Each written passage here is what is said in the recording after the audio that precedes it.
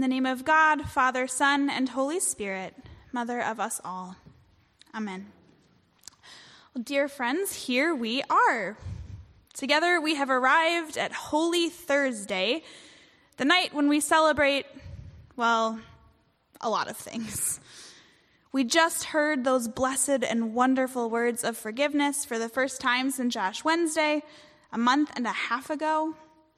And in just a little while, we'll remember Jesus' command to love his disciples and to love one another and to show that love by washing each other's feet as we come forward and do likewise.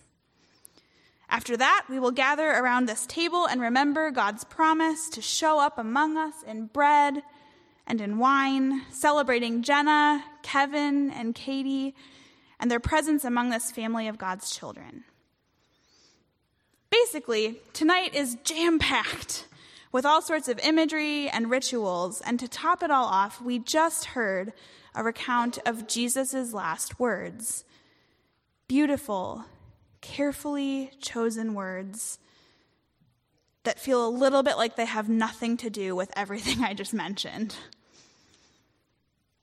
You see, our reading tonight, it doesn't tell the story of why we share the words of forgiveness with one another, or why we wash each other's feet, or why we gather at this table to eat bread and wine.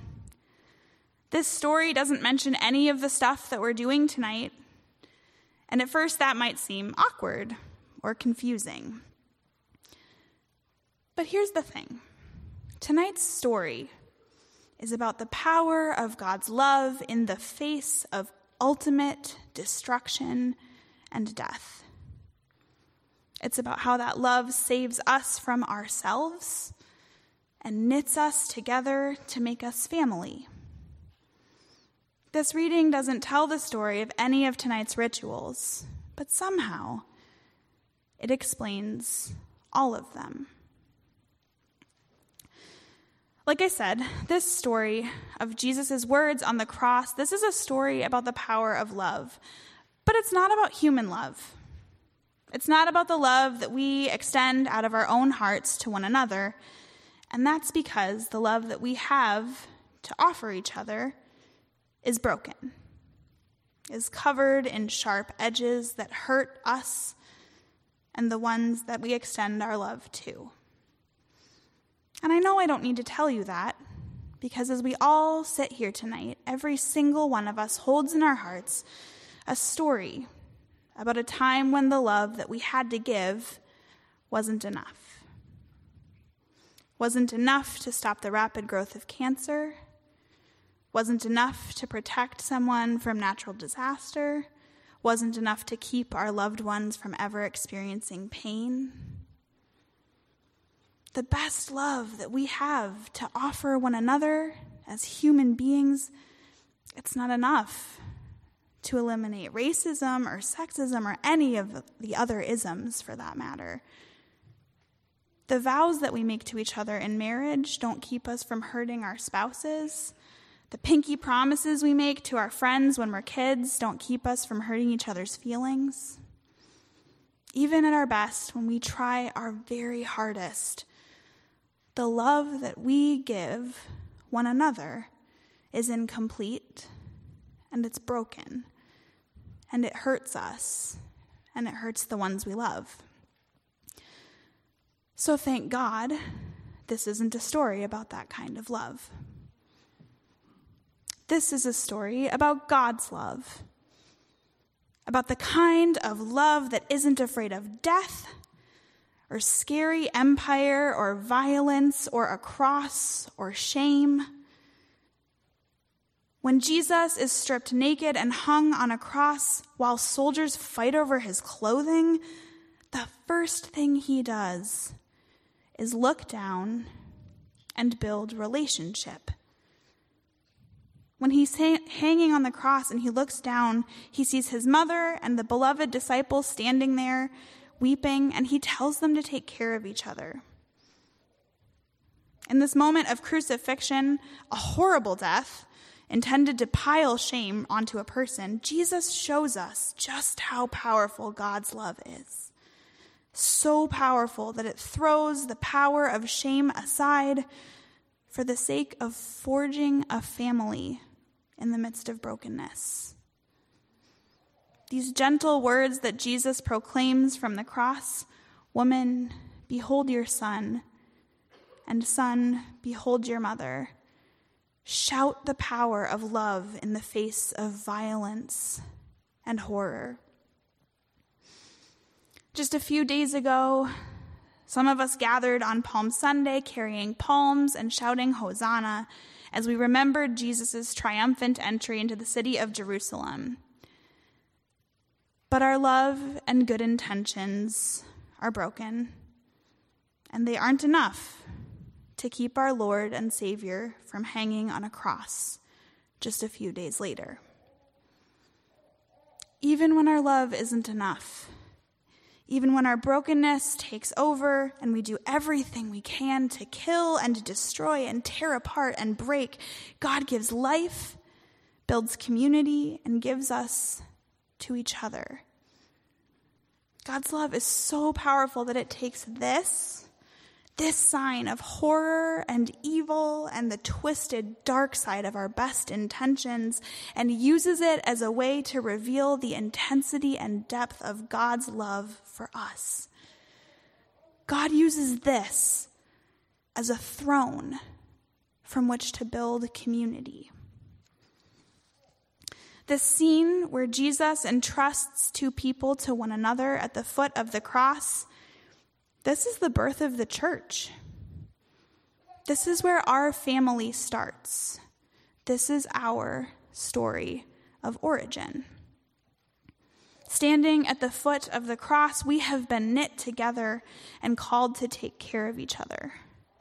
And it matters. It matters that it's here where we are joined. It matters that our life together begins in the moment when God pours all of God's love out, all of God's death-defying, life-altering love out on the cross. It matters because it offers a word of hope and promise to our life together today. Because, beloved, we witness crucifixion all the time. We live in a world that is horribly broken. We live in a world where violence rules, where the innocent die, where our best intentions aren't enough to protect our loved ones from horror and destruction. We live with tense muscles. We live holding our breath, afraid to check the news. We live wrapped up in shame. We live at the foot of the cross.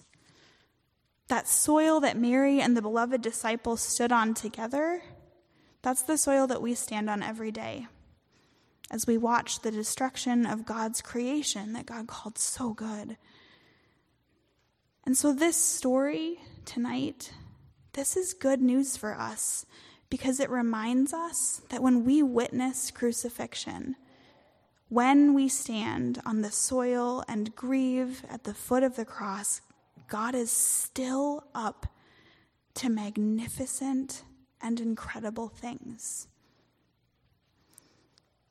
It matters that our story as a family begins at the foot of the cross because we are human beings who only have broken love to extend to one another. The kind of care and compassion that we can give on our own is the kind that shouts Hosanna on Sunday and shouts crucify him just a few days later. So thank God this is a story about a different kind of love. When Jesus gives us to each other at the foot of the cross, Jesus pours out perfect and incredible love to strengthen us for the journey. We're not made family by the love that we have to offer each other. We're made family by the love of God that's shown to us in Jesus' actions on the cross. So what does that mean for us sitting here? What does that have to do with our lives? It means that the way we will be known in this world, the way we will be known as a community that's pulled together in God's love, is by sharing and celebrating that love with one another. It means that even though Jesus has died on the cross, we will rely on each other to witness God's love in this world. It means that we grieve together, that we acknowledge crucifixion together, hold vigil together, learn how to love together, go forth together. Our story as a family starts here at the foot of the cross, and God keeps knitting us together as family forged in God's perfect love. So when we trace fragrant oil on one another's foreheads and remember God's command to forgive each other, we're knit together. When we hold one another's stinky feet and gently wash them clean, we are pulled and knit together.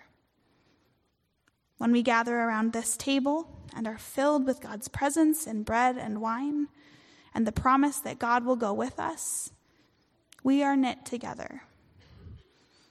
When we feel covered in shame and without any hope, God grants us partners for the journey. Partners to remind us that our shame does not define us and that God's dream for us is so much bigger than loneliness and isolation. And then God brings us together at the foot of the cross and points up, asking us to notice that here, God's work of showing us what real love looks like is finally finished. Thanks be to God. Amen.